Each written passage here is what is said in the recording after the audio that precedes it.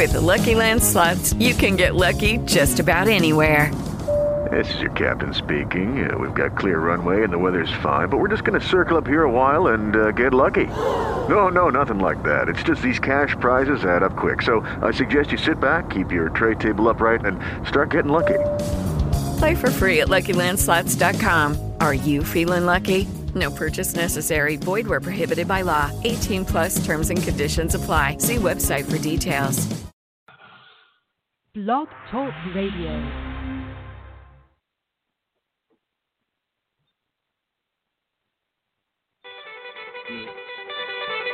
Kane is in the building.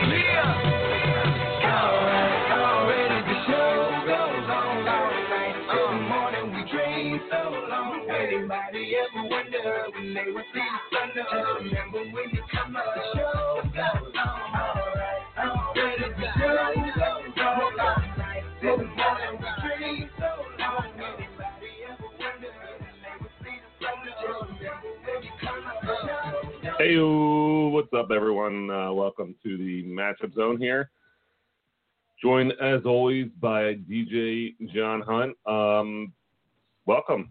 How's everyone doing? I feel like, John, we were talking about this earlier. I feel like this is like Good Morning America. It's coffee. It's like an early show, 9 o'clock in the morning. We're I don't know how they do it. I don't know how someone who like works for one of those shows does it. Like Sports Center going on at 6 in the morning. Yeah, well, don't those guys wake up at like 3:30 in the morning to like get to the studios and stuff like that? Yeah, it's like crazy. Like I'm just not. That's not me. Like I guess I'm a decent morning person, but I just it's tough. It's tough this early, especially with quarantine where everyone's been sleeping until like 12 and suddenly it's like, oh, hey. You're sleeping at 12, man? How do you get that? My boys wake me up at like 5 a.m. They're like ready to go. No, I'm saying like normal people. Parents were up at, little different.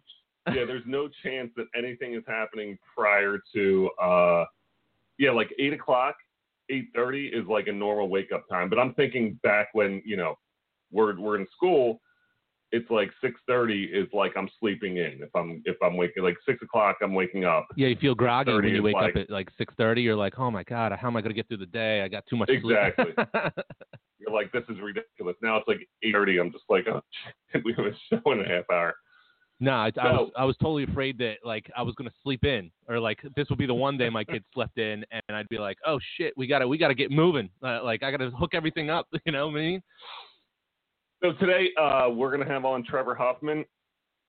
Trevor is a former 12-year professional basketball player, had a few cups of coffee in the NBA, went to Kent State, all-time leading scorer in Kent State history, then played overseas for a while, France, Germany, Portugal, and now is a head coach in Belgium, overseas head coach, which is cool because I think there's some kind of interesting things that as an American, I know I've had a few American coaches overseas, and it's been different because you're so used to like the overseas coaches, and then you have an American coach, and they're just like you, and you're kind of like, what is this? So that's definitely something we'll hit on. I think Trevor, he has a podcast too, and he'll hit on that as well. We might try to cross-contaminate, so he might be asking us questions, we might be asking him questions. We're just going to kind of like flow with it and just kind of go when he hops on.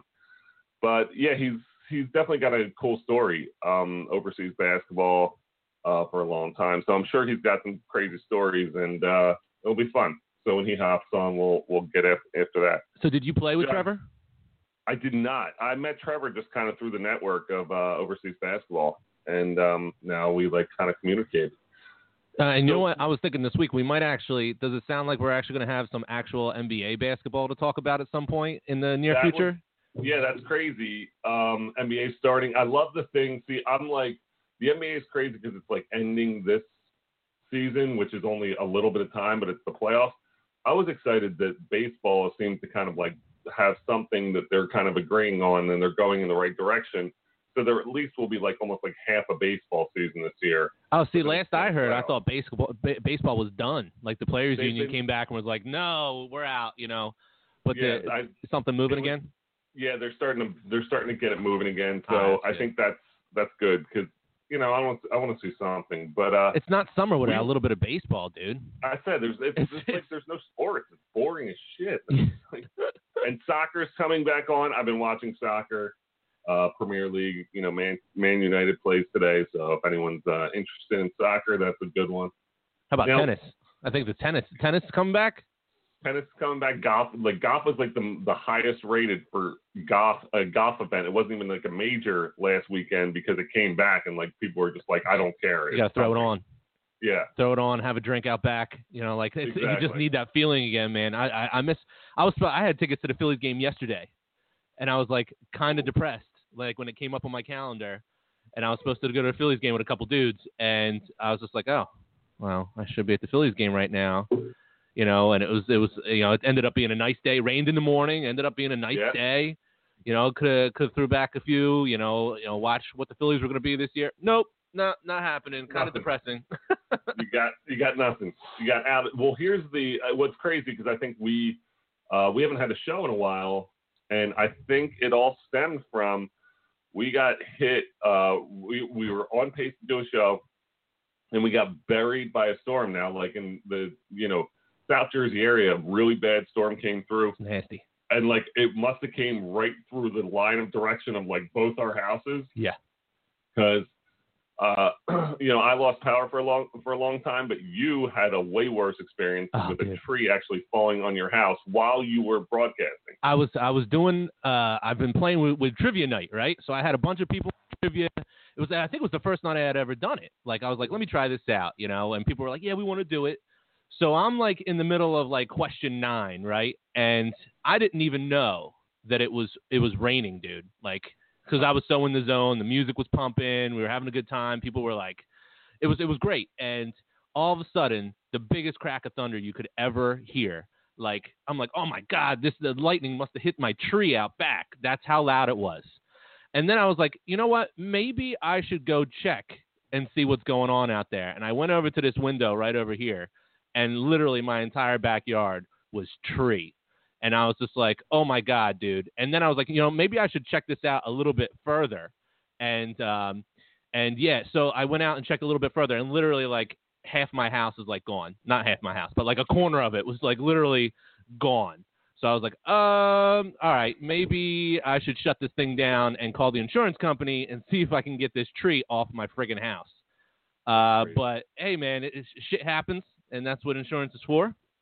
Yeah. And, I just got all the insurance and everything kind of figured out and hopefully starting on some repairs next week. We'll see. Nice. But hopefully no trees falling on the house today. Well, that's crazy. And Trevor's joining us. Trevor, can you hear us? Yeah, I can hear you. Can you hear me? What's up, Trevor? I can. What's up? So, sorry. We were just talking a little bit. We had serious. Yeah, we had a bad storm. So our producer. You can see the tarp. This blue window over here is literally a tarp over this side of the house. The tree must have fallen like 10 feet above my head right now. And I was in the middle of broadcasting, Trevor, and boom, like I was like, oh shit, and had to shut everything down. But yeah, now we're all tarped up and everything, and hopefully by next week we're going to get some repairs on this house, man. I was like, oh, my God. Luckily, my boys weren't home at the time, or else they would have freaked out with this tree in my backyard. They thought it was a jungle gym, Kev. Like, they were like, hopping on this tree and jumping all around. I was like, yeah. I guess you guys are having a good time with this.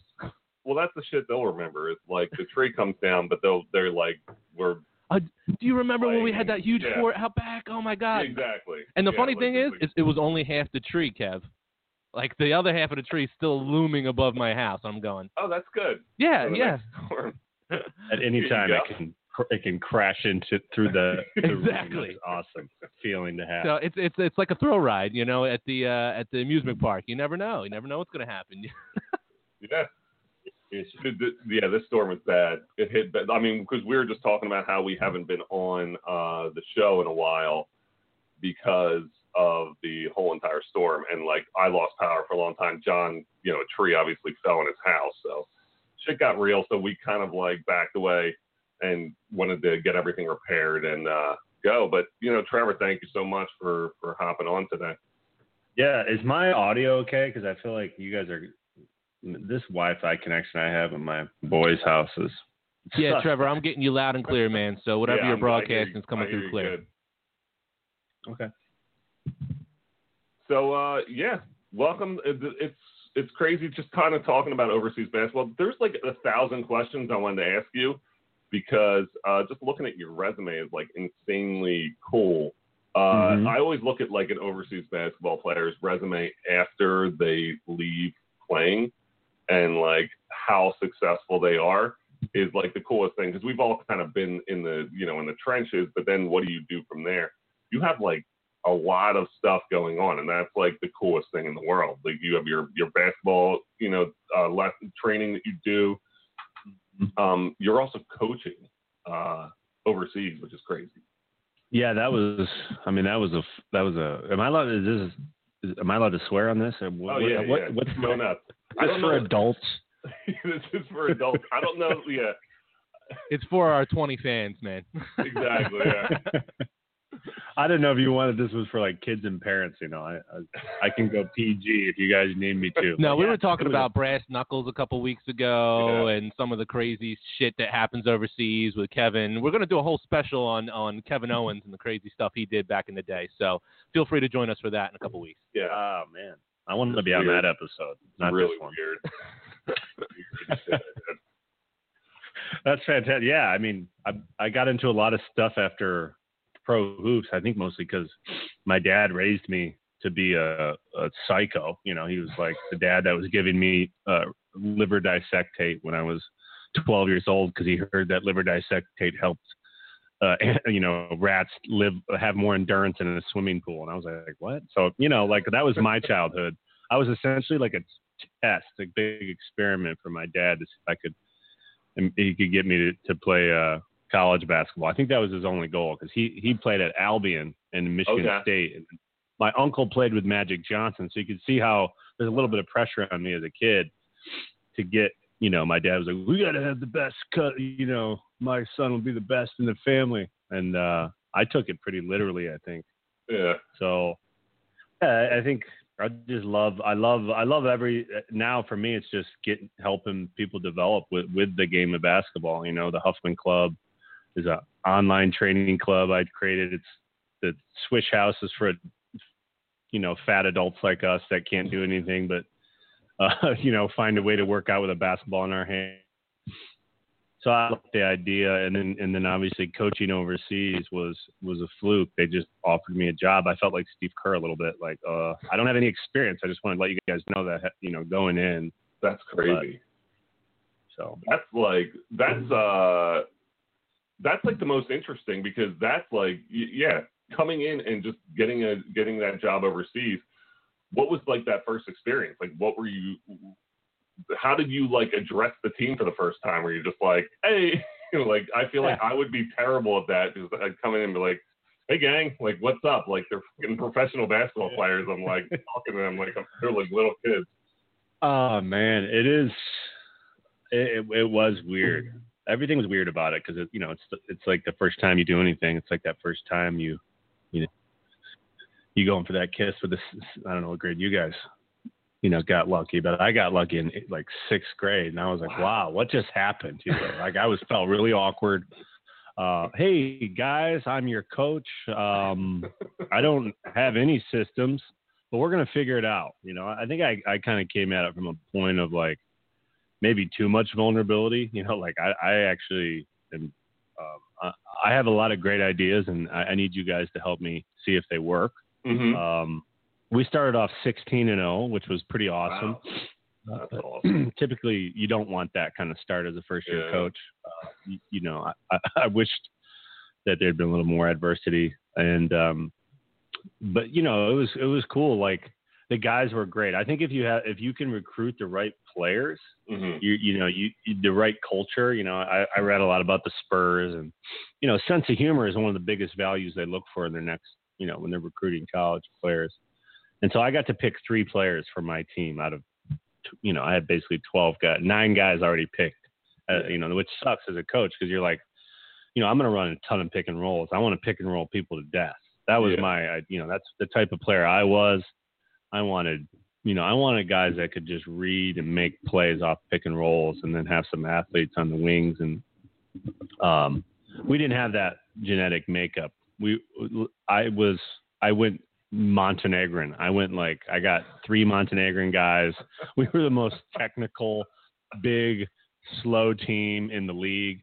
But, I think the city of Alst, the club, we really had a great, the culture of the team was fantastic. The sense of humor was pretty good. And that's what they wanted me to do. Alst wanted me to come in and kind of rebuild that sense of community and fighting spirit, which is what, when I played there, we had, so. That's crazy. Yeah. And thinking about imports too, we've been in that situation where you come in. I've had a few American coaches during my time, and it's always been such a different experience when you kind of hop in as an import and suddenly your coach is also American. It's a different feel. It's I feel like there's more relatability, and I think it's better relationship. Did you see that with your American guys? Mm-hmm. Yeah, for sure. I loved. So there's a distinct cultural difference between coaching Americans and coaching Montenegrin, Serbian, Croatian, kind of Balkan type players. Mm-hmm. One is volatility. The volatility of a Balkan player, and not all of them. I'm not. I had, they're just super competitive to the point that it takes over a practice where one foul can turn into. It can ruin the whole practice. Mm-hmm. You know what I mean? And I say that because they just get so emotional into their emotional state. And I don't know if that's genetic or that's just that they were raised and taught in their system. An American player is all right, yeah, we just keep your cool. This guy's fouled me hard. I'm gonna check it back up and win. Win. I'm going to get a bucket on him, and it's just a completely different mentality. While they were just I will fight you, motherfucker. I will, let's go. And I was like, whoa, guys. It was just a hard foul, let's just check it back up and keep playing through this. So, it was just this completely different cultural thing. And then you got the Belgians. The Belgians are I always made fun of, even at the end of my coaching, I was essentially I felt like I was their point guard as a player, and I would just talk to them like I would talk to guys on my team when I was playing. And I was like, listen, we can't have any Belgian softness here. You can grass-fed butter in here, just we need you guys to toughen up, lift some weights, get a little stronger. If you were a little bit stronger, you'd stop getting posted up, Dorian. I'm able to say stuff like that. But you know what? I think they appreciated that, and they actually started lifting weights. I had my Belgians lifting weights, which I thought was a huge win for me. Oh, that's a huge win. That's crazy. Those guys Well, I had them doing a power clean. Can you imagine a Belgian that has never lifted upper body in his life doing a hang clean? It was great. I was so proud. That was my proudest moment. That is a real. You kind of talk about the different territories in different parts of Europe. I played in Kosovo, which is a shit show, and you talk about those Balkans. I saw it at practice, and then you would see it crazy shit in the with the fans. They were so competitive, the fans, that they're just throwing shit on the court, and they're well, you're throwing shit on the court. I'm gonna break glass and throw shit on the court, and you're well, it's not a fucking competition to hurt me. You guys are just watching a game. It's they're just, it's so crazy. But you said, some of those young guys in some of the other more developed European places, they're a little more like cupcake. They just didn't have that toughness yet. But that's pretty cool.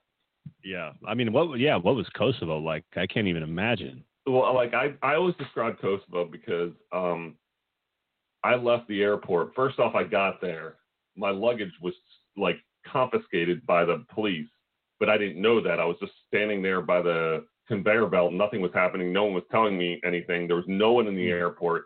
I was by myself. There's 2 armed guards staring at me with guns, and I'm So then finally this guy came up. He's like, "Where's your bags?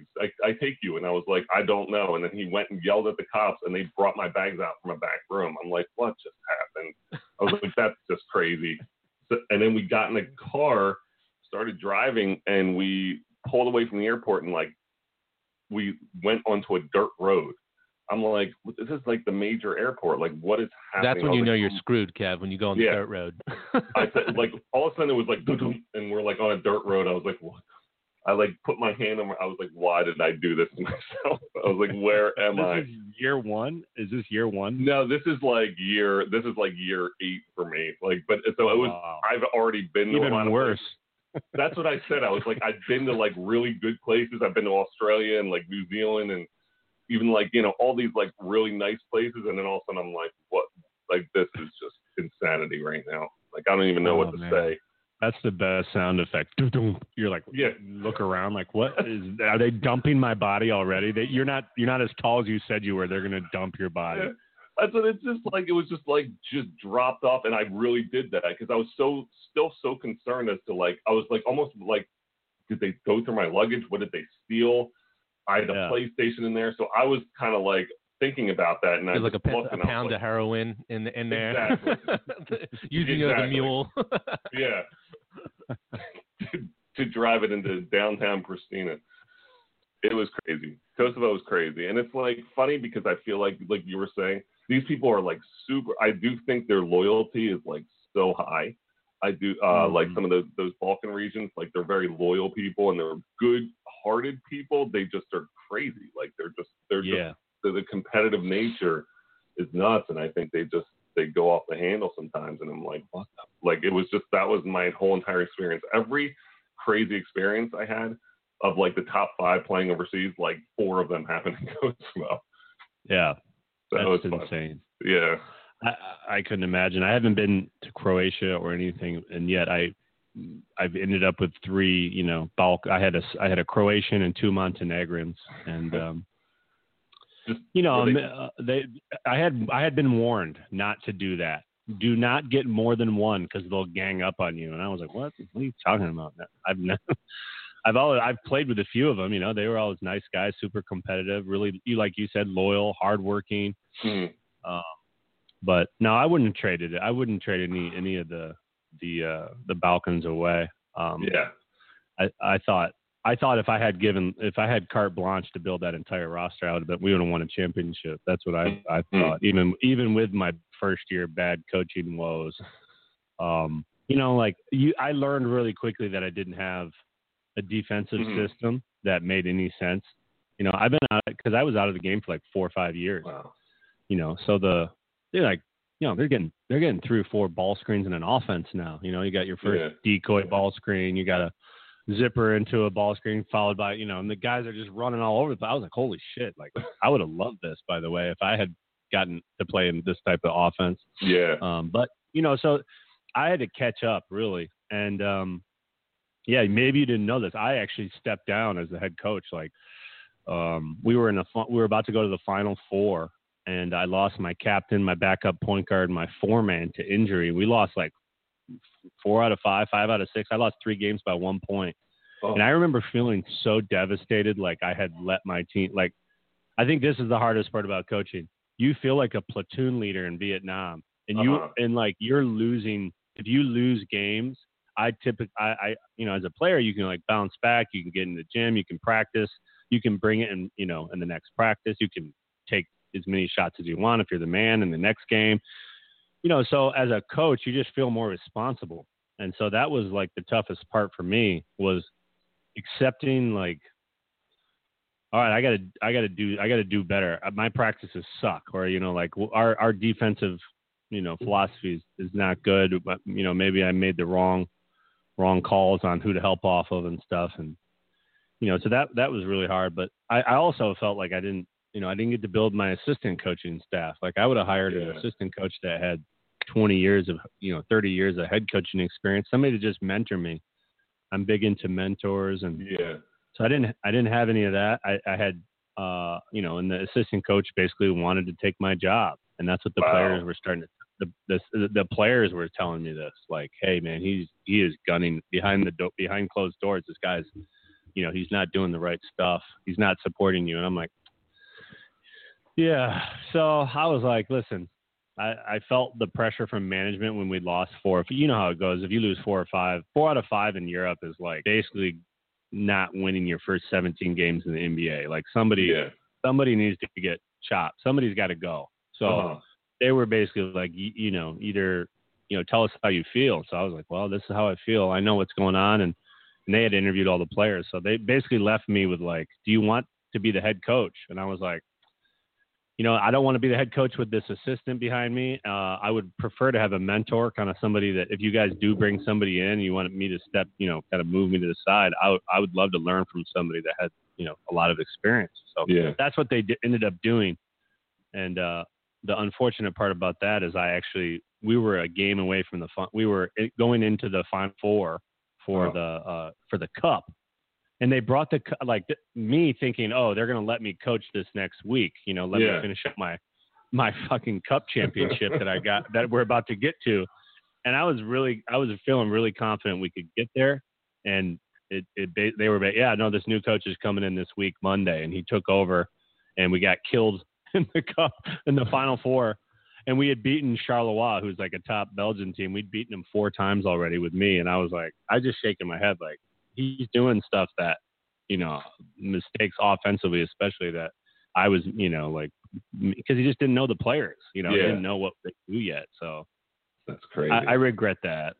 And would you ever go back over and give it a shot with another team? I don't know. I mean, I would say right now I'm mostly just want to travel out of an RV with my dog Bear. Like I don't want to. I was so stressed out all year. Like I think for me, I just want to. I love traveling, coaching kids, and I got to just the Swish House stuff is it's really fun for me because I don't know. I'm basically working with the general public of basketball, so there's no stress. Like they're just so excited to get coached and also get try to get fit in a way that's completely different. So it just feels so altruistic, almost like they like I had more Swish House guys check on me this year coaching than my own friends. They're like, oh man, tough loss, coach. You lost by 1. And they're like Swish House members, like that. And I was just like, you guys need to get a fucking life. Okay. Stop following my coaching. So it was cool though. That's the kind of vibe you get with the, giving back and doing something like Swish House. You just get this kind of community driven basketball community that like some guy will wear like a Pepe Sanchez jersey and you're like, what? That's badass. Where did you like a Temple jersey? Yeah. Like, oh, Temple, that's great. It's just the stuff that comes out in these classes, Do you get like headbands and stuff like that? Everything, dude. Everybody's like mocked up, like like sleeves and stuff. Everybody has a Iverson shooting sleeve. You find guys that have like the retro shoes, that they've been holding on to for 10 years, and they wear it to a Swish House class. You're like, what? Those are worth $4,000, and you're like just pimping them out in a Swish House class for everybody. And you're like, they can't be comfortable to work out in, by the way. That's like crazy. Like that, even with the Jordan documentary, like people wearing like old Jordans. He's like, these shoes suck compared to what's out there right now. Yeah, that's they're like just completely flat. They're like your foot's on just a suck. The arch is collapsing. That's like the coolest thing just to think about. Like these guys just want to play basketball. And I love that Swish House aspect of it where just guys just want to play basketball. And that would be my favorite thing because these guys are obviously coming on and trying to get better and you don't want to laugh. But at the same time, like being where we've been, you're just like, for a normal guy, this is their chance. Like this is their chance to go out there and like be their stars. Like we're just like, what? Well, and like where else as an adult? I mean, imagine you chose a different sport. You'd never played basketball, but you loved playing in middle school and high school. Maybe you got cut but you chose something else. You know, I loved soccer growing up, but I chose basketball. So like if you gave me the chance to go kick around a soccer ball and have somebody teach me scissor moves and like all the, you know, I'd be like a kid in a candy shop, you know, even if I sucked. Yeah. But that's the whole part. I think they love the fact that somebody's like telling them what to do. It's almost like fantasy basketball camp. Yeah. Like if you could go to like Coach K's fantasy basketball camp, how fun would that be when he tells you to box out, you soft piece of shit, you know, like you're like, yeah, Coach K, I got you.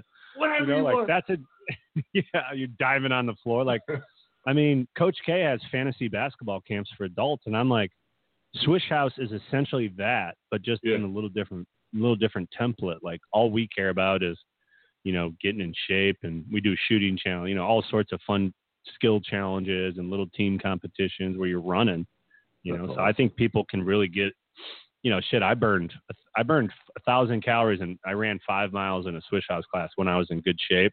Wow. And I would never go run 5 miles on a treadmill. I tell you that.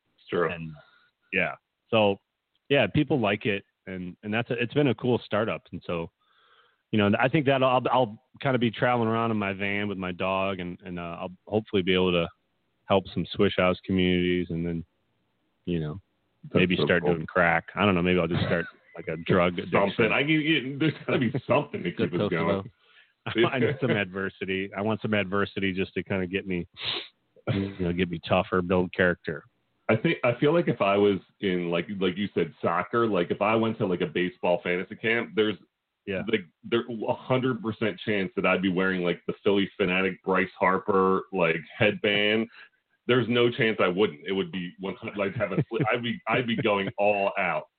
Is baseball is that the game that you were like, man, I love this? Yeah, I like grew up playing baseball. I like, you know, played and loved playing. Like it was in my family, so baseball was like my shit. I just got really tall, and like I was like, I guess I'll play basketball. And like a 6'9" Kevin Owens shagging fly balls, dude. Oh no, it was like I was like Randy John. I was like played first base because they stick every tall person over there, which is the dumbest shit in the world to me. Because they're like, they do that because they think that there's like a wider range when there's people throw the ball that you're able to like catch it. But there's also extra 2 inches, man. Yeah, but they always, like, my arms were longer, but I was also, like, there was, like, they would fucking jam me up all the time. And then, like, it was, like, when you threw it perfectly, which you should, it would be, like, fuck, like, because, like, I could reach for it. But when you threw it perfectly, it was, like, all jammed into my, like, there was just too much of me. And I was, like, I would drop the ball, and then people would get mad at me. I was like, this sucks. So then I would go play basketball and miss the layup, and people would get mad at me. I'm like, that's when I probably should have just gone and done crack. Like, just, like, been, like, on my... And then Michael Jordan did it, right, Kev, when we were growing up, and you were like, oh, I can play baseball. Yeah, seriously. I'll do it. Like, why not? That's crazy. The best athlete in the world picked it up. That's like the craziest shit. Like, the fact... And, like, the actual real coaches, like Terry Francona, who's, like, stuck with us, he would have made it. Like, that, I don't think he was bullshitting. Like, Terry, I feel like real baseball people wanted him to fail, to be like, this shit is not easy. And he was so good at it that it almost was like, he could have done it, which is nuts. I felt like the same thing happened with, what's his name? The religious quarterback. What was it? Tebow. Like, is he still playing on a minor league team somewhere? And, like, basically everyone's like, no, you can't play. I was like, the dude's an athlete. Like, he'll find a spot, you know? And especially if you played, like, in high school. Like, there's some guys, like, I think about basketball, how many guys, like, football players, like Miles Austin went to college where I did and played for the Cowboys for a while. And Miles was such a good football player, but he was also a really good basketball player, played in high school. And he would train with us in the off season at college. And he was better than guys who were on scholarship for us, but he couldn't do it because, so like those kind of scenarios are crazy because if he's stuck with basketball, he could be playing professional basketball, but he's stuck with football. And, you know, it's these guys have it in them. They've been playing their whole life. And it's nuts. I got a story too. I in the college I played with Antonio Gates transferred in. From God knows where. I don't even know where he transferred in from. I didn't ask questions. He showed up in an Escalade. No, that's not true. Antonio Gates is one of the best basketball players I've ever played with. Really? In person. He's 6'4", had a 40-inch vertical, Golden Gloves boxer in high school, so his hands were just lightning quick. He could catch everything you threw at it. You know, like you throw some hopeful passes as a point guard, you know? Yeah. And your big man doesn't catch it. You look at him, you glare at him, you're like, come on, dude, that was right in your pocket. You know, but it was so much mustard on it, nobody could have caught it. But he caught that shit. Like, he caught it and then finished it. And I just remember playing with him thinking, like, God, like, he went to Michigan State to play football, and they didn't, you know, like, they basically, like, they wouldn't let him play basketball because of the football. So he's like, I'm gone, I'm out. So then he transferred. He was basically just floating around in JUCOs for 4 or 5 years, and finally showed up at Kent. But I just remember watching him play football, and I was just like, it makes so much sense that he can go out there and do that, you know, because of what I saw him do on the basketball court. I firmly believe that, you know, especially a position like that, a big guy that can cut and move and jump can do shit like that. So I wish you could talk to my dog and he would listen like that. I have a dog that's 98. He's turning 14. He's just shitting everywhere. He doesn't even care. I was about to say, I remember I had a dog that was like old, and it just started like just going wherever. It was kind of like, and he doesn't care how fat. Like, he used to just get his business done. Now he just kind of looks back at me and he's like, it's not coming out. It's not coming out. And, you know, I'm like, dude, you're 98. Take your time. And then I got him in Belgium, though. He's a Belgian Jack Russell. He's got a Belgian passport. Just imagine if you got a puppy in Kosovo. What would you have brought it back? Oh yeah, absolutely. Absolutely. That's like, I feel like that's the craziest thing when you have, like, I almost brought my dog. I had a dog when I was playing, and when I went to Poland, I was going to bring it, but then I got released beforehand. So, you know, I was like, fuck that. And I went back to the D League, but it came with me there. Tried to bring it to Australia, but like Australia, they said there's like quarantine laws. So like it would have to be quarantined for like 90 days. And I was like, so I'm going to fly this dog on a 24-hour trip, get her there in a cage, and then she's going to be quarantined for like 2 months. And then I get her back, and then she has to come back and then be quarantined when she comes back. I was like, whatever. I was like, Mom, can you watch the dog for 9 months? Yeah, right. Yeah, thank God for good moms out there. Seriously. Yeah, that was crazy. Yeah. John, how we doing? Kids are going crazy. They're okay. I don't think any of their stuff is coming through the podcast. So if you guys hear me yelling. All right. Yeah, how do you just separate the audio file from?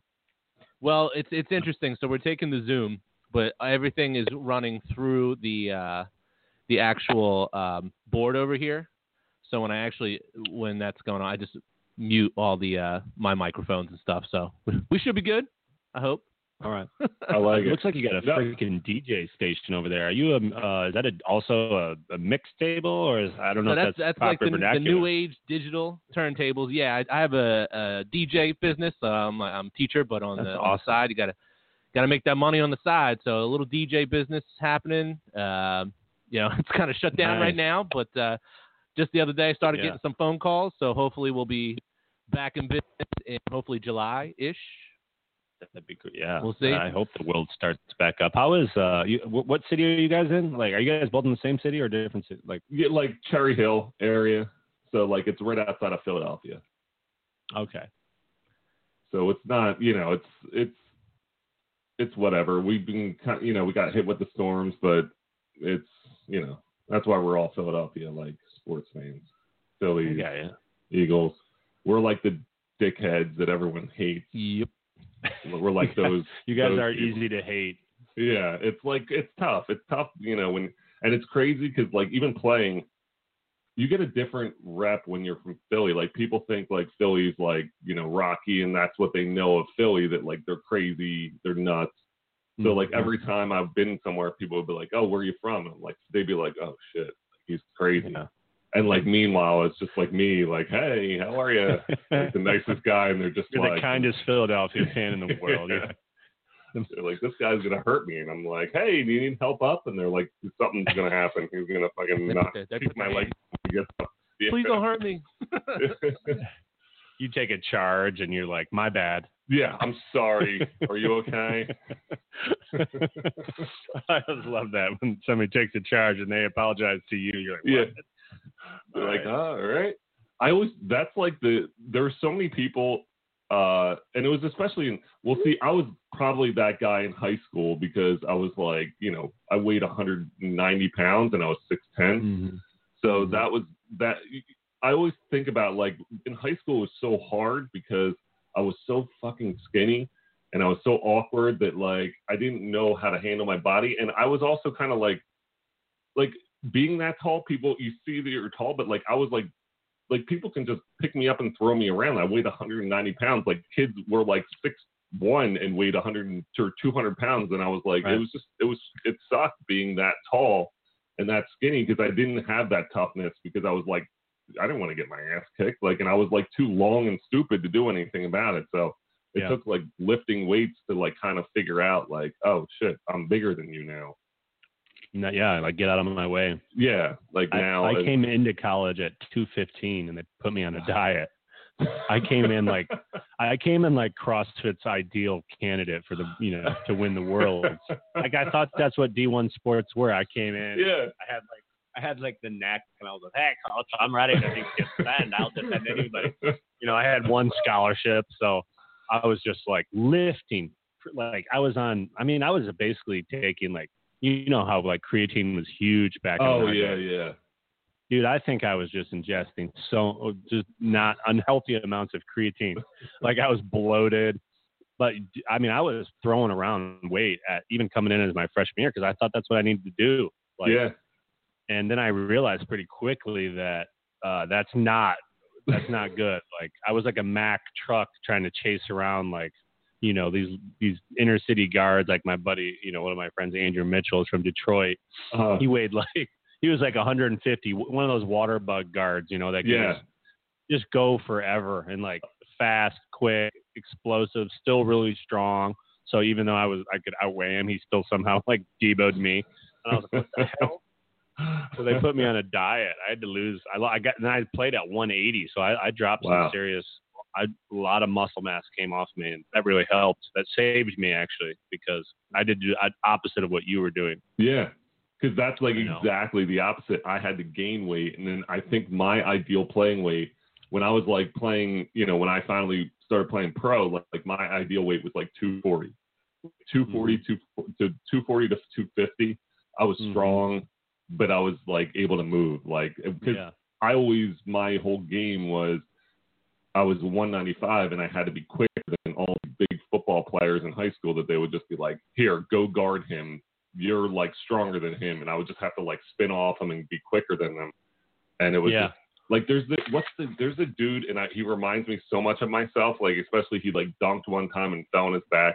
There's this like, he's like the number one recruit in high school. His name's like Chet something, and he's super long, super skinny, and like he's 6'11" white kid.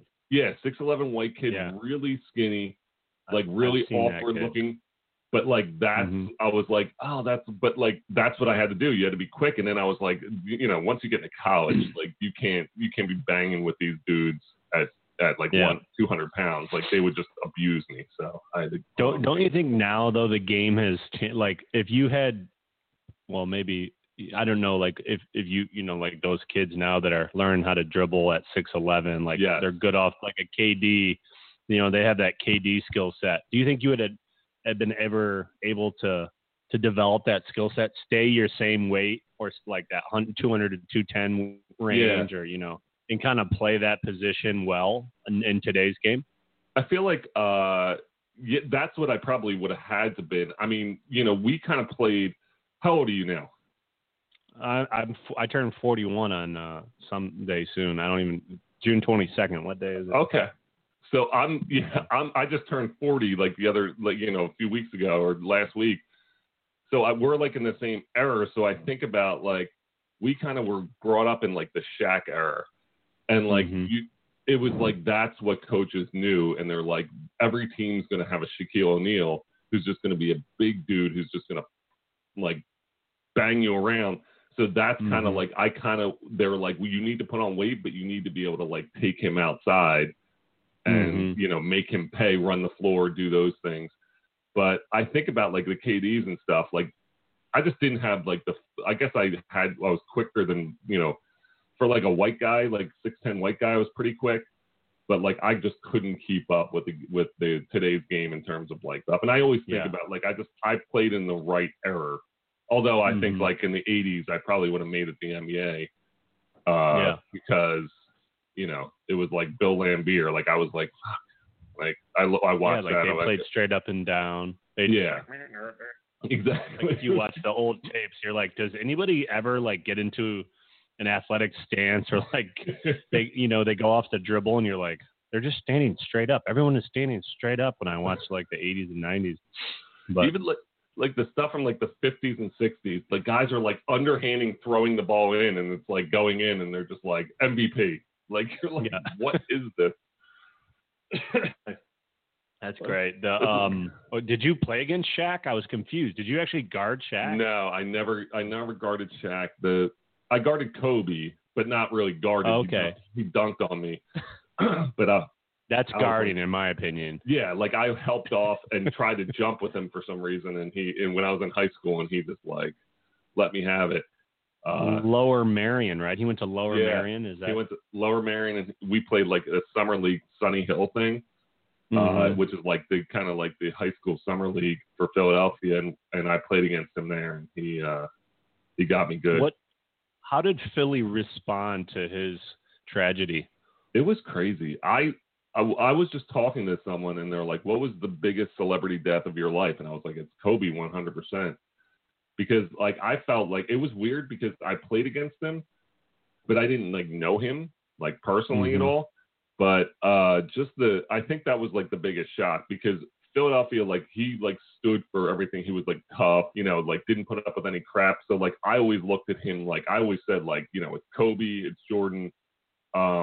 Those are like the two, and I kind of like, you know, LeBron's got to be in there, but I always said like Kobe is like one of the top players like ever to play. And just when he died, I like didn't believe it. It was like I think a lot of Philadelphia people were like shocked. Like we just didn't. Like, it was like I didn't even know what to do. I was like, this is crazy. Yeah, I was in Belgium coaching when the news came, and I was like, no way. Yeah. No way. You know, like that's what I said. No way. That's TMZ shit. Yeah. I thought the same exact thing because a friend of mine texted me. I was like doing a basketball workout, or I was like at practice, I think, and someone texted me and was just like, Kobe died. And I was like, fuck out of here, dude. Like, what is wrong with you? And then I saw the thing and they're like, it could be. And I was like, well, he definitely survived. Like, you know, if something happened, like everyone's speculating, like he's just going to like walk out and be fine. And then when like it really came, I was like, that's, like it like took like a week or two for me to like I've never like you know I've had lost people in my life, but I was like that was like almost worse. I was like like I couldn't even like think about anything else. I was like, this is crazy. Why am I doing this? I didn't know the dude. Exactly. You don't know the dude, and you're like, why does this feel so like I did know him? You know, I felt like I knew Kobe because we're the same age, right? I mean, we all. I mean, I remember watching him just kind of go, you know, to the pinnacle of the sports world, which is where we all wanted to go as kids.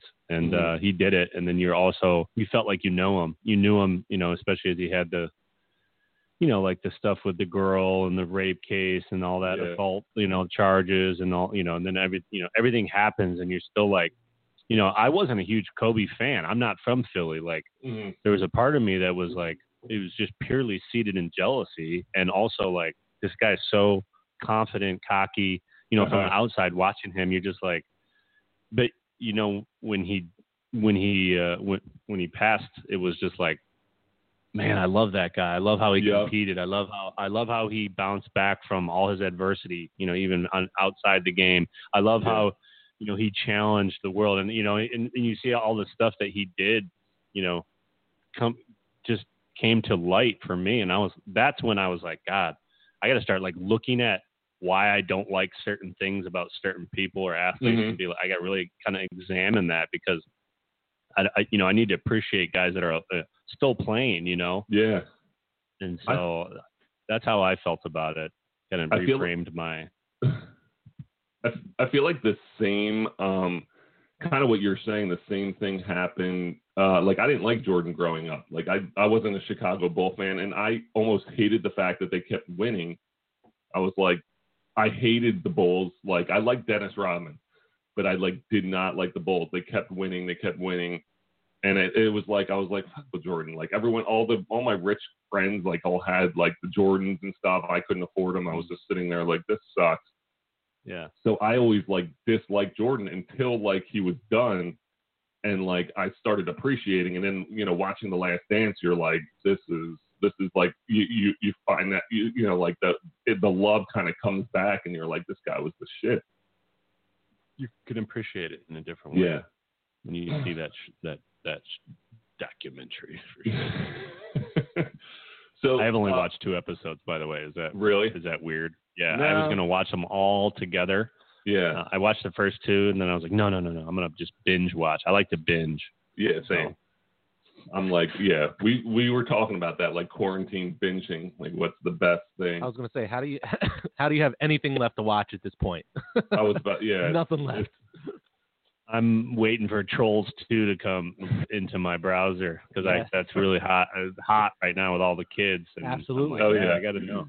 I got to relate. You're true. It's true. Like, when you work with kids, you got to see. I watch I have a daughter, but watching Frozen and Frozen 2 and stuff. Like, I'm watching all of them, but then I with the kids that I'm working with, I'm just like, yeah, it's like that scene from Frozen 2, and they're like, how the fuck?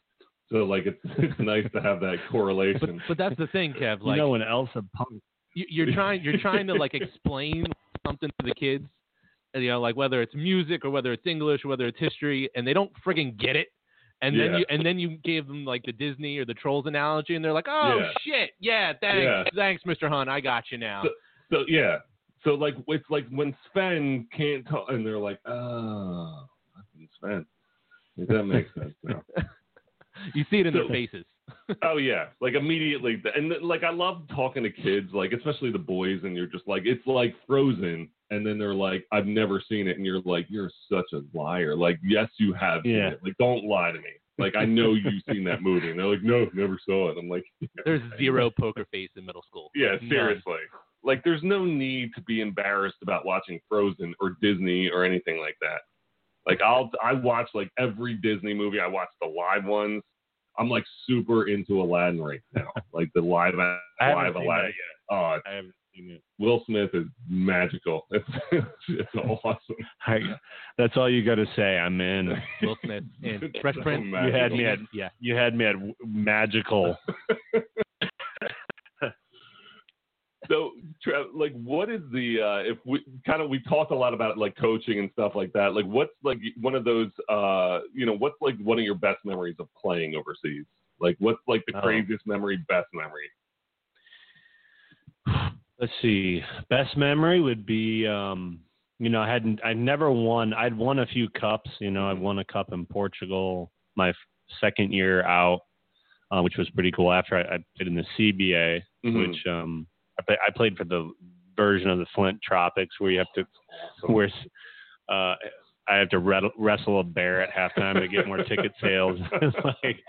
My grandma walked across half court in one of my games in the CBA to tell me not to foul, which I thought was great. No, they just ushered her back. Yeah, it's just whatever. Cool. Yeah, they're like, that's fine. Trevor's wrestling a bear at halftime. It's fine. So yeah, then the best. Then I won that cup in Portugal, and then I went to Belgium. Had some good years. Had some good individual accolades. Runner-up MVP, coaches MVP. But that was cool and all. But all I ever wanted to do was win a national champ. Win the domestic championship of the country in the league I was playing in, and that did not happen till basically I was 33 in France. And I was one of 3 Americans playing in Pro B, so it's not the highest level, but at the same time, you're still playing against 3 other Americans on the other team with your import players. So it's a pretty, and there's a lot of teams in Pro B that are trying to go up to Pro A. So they have these big contracts for the import players. So, I was making, I don't know, 90 to 100,000, something like that. And I was not the highest paid. I wasn't even close to the highest paid American in Pro B on some of these other clubs that had bigger budgets. So I just remember being like, wow, we have a really good team. We got a chance to win it. And we lost our shooting guard to an Achilles injury in November. We hadn't lost yet. We were blowing teams out like 120 to 8. We were scoring. We were like the Warriors.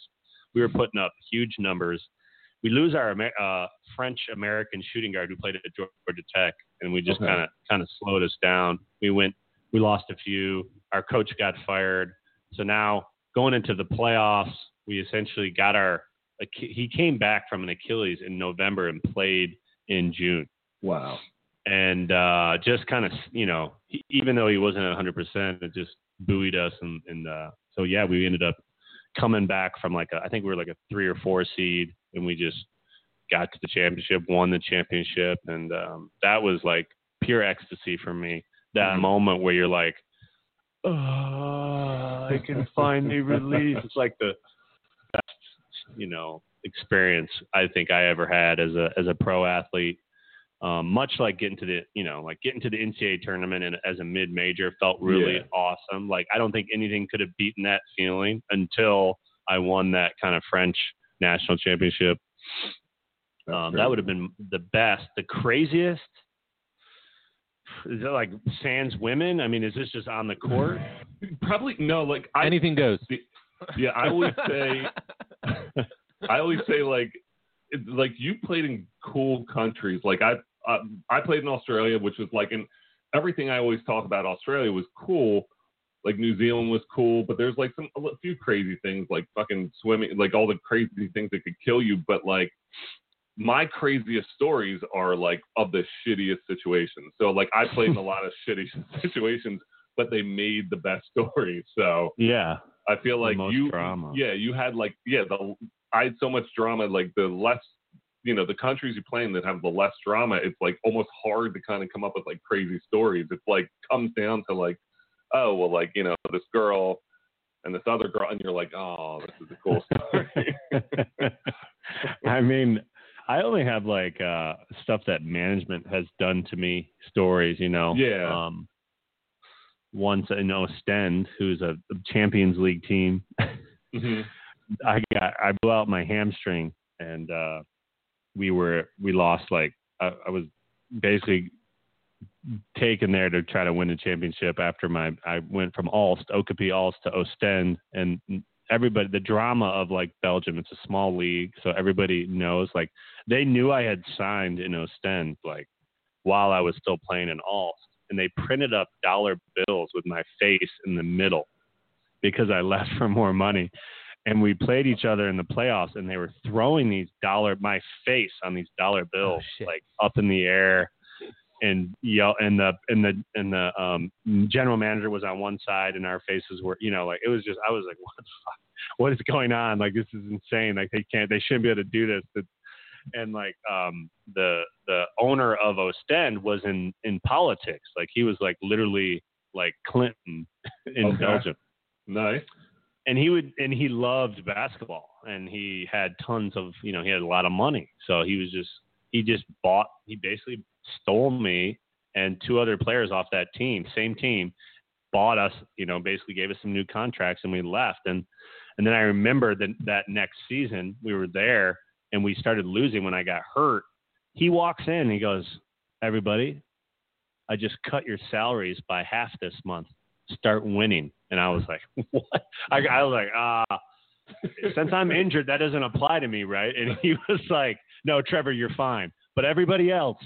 And I was just thinking like, oh my God, first of all, that was a dick move on my part, but I was not losing my money. Hell no. Get your shit together, guys. Like, like start winning. But that was like, to me, that was just shows you, and Belgium is a very respectable government. Yeah. You think about other countries like Greece and Serbia, I don't know, all the countries, Poland. Like, I got a fake check in Poland. Yeah, they gave me a fake check. They told us that they were going to sign us, and, we went in there, and then they were like, brought us in. They like kept on teasing us with money, like being like, oh yeah, the money's coming in, and then finally they brought us in. They're like, we can't afford you. And then they kept doing that year with like all imports. Like they just would bring 2 in for like a month or 2 and then release them, and a month or 2 and release them. So they're like 10 guys ended up playing for Poland that year, Americans, just because they were like, fucking around the whole year. I was like, whatever. It's actually not a bad strategy. Just bring guys in for tryouts and never pay them. Yeah, it's like the smartest thing ever.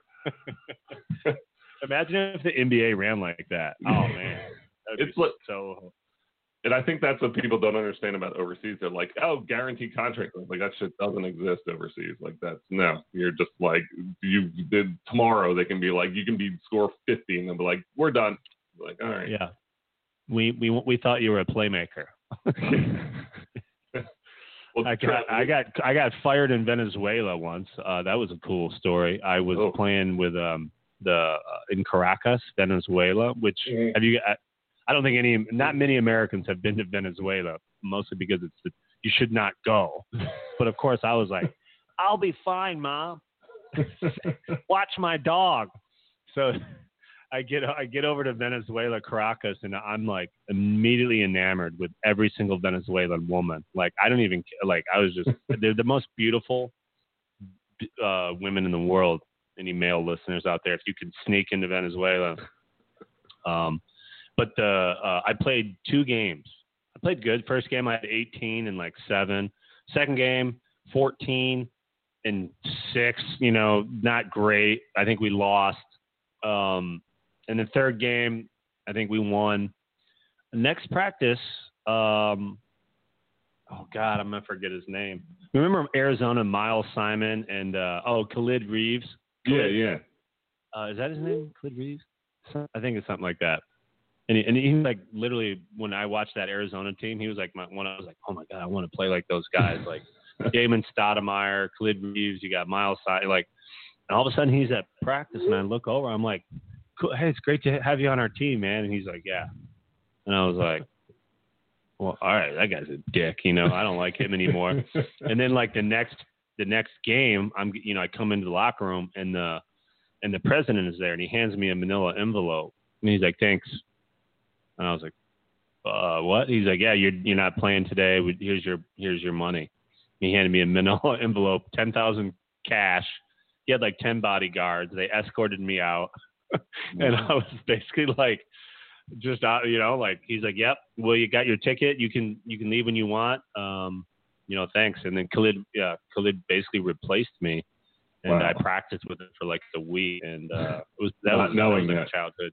Yeah, not knowing, like my naive ass was like, oh man, this is so cool. I got a great little 2-guard.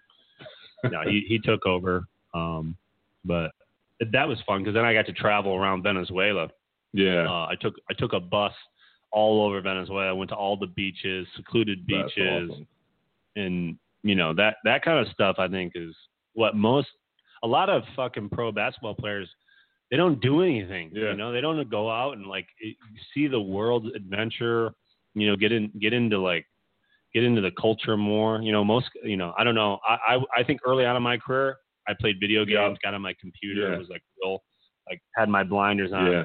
But by the end, coming back to America, I miss so much of that culture and that character, and like everything has a story. You can walk into a church and read about the friars and the history of the people that started that village in 1492. You're like that stuff, you miss, especially when you come back to Michigan when you just have strip mall after strip mall, and I'm just like, how many strip malls do we have to be a society here? Yeah, where's the history? It's crazy. Where's the history, America? Yeah, come on, people. But it is what it is, and I think there's a lot of great. I mean, Americans. Well, I don't know if we want to open that can of worms. What everything's going on around now. It's a different show. Yeah, we'll have to tune in next time. We should do this. We should pop on each other's a lot, or just trying to like combine stuff sometimes and just interview same people. Because this is fun. Yeah, man. Thanks for having me. I appreciate it. That hour flew by. It did. That's what I like. Like sometimes you just go and like there's been times when I've interviewed people.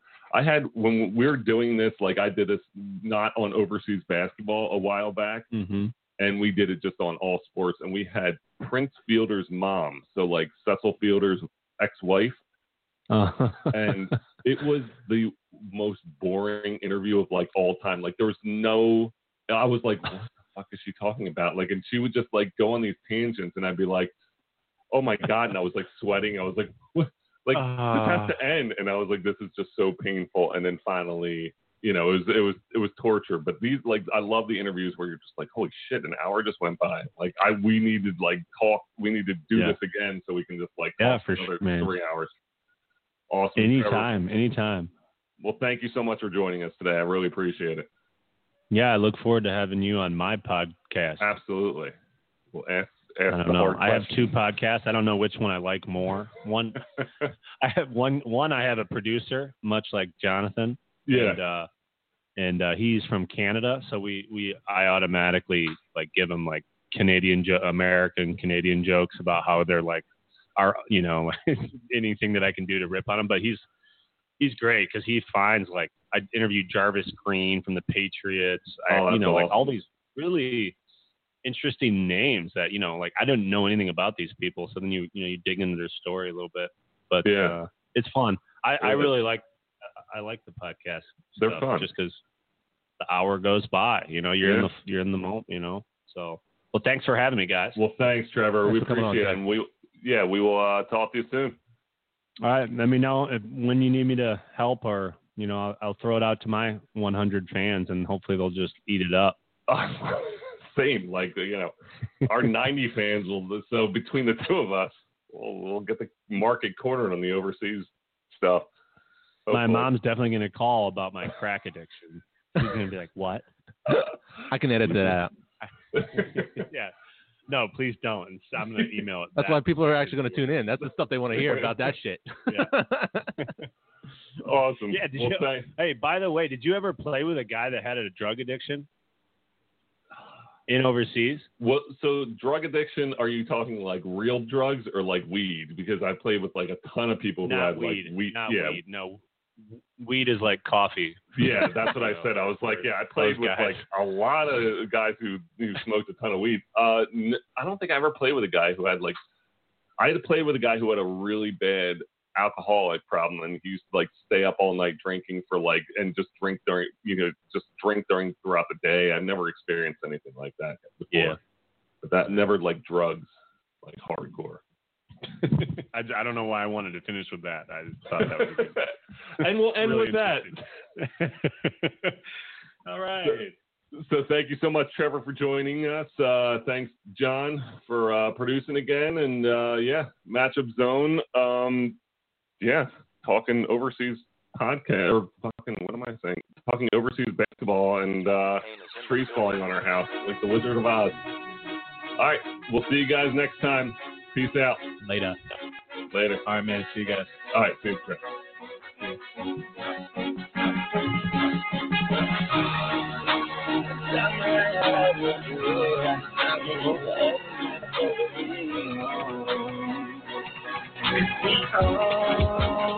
else really trying to fuck with Hollywood Cole? I'm with Marla G, bro, flying Holly Grove chicks to my Hollywood shows, and I want to.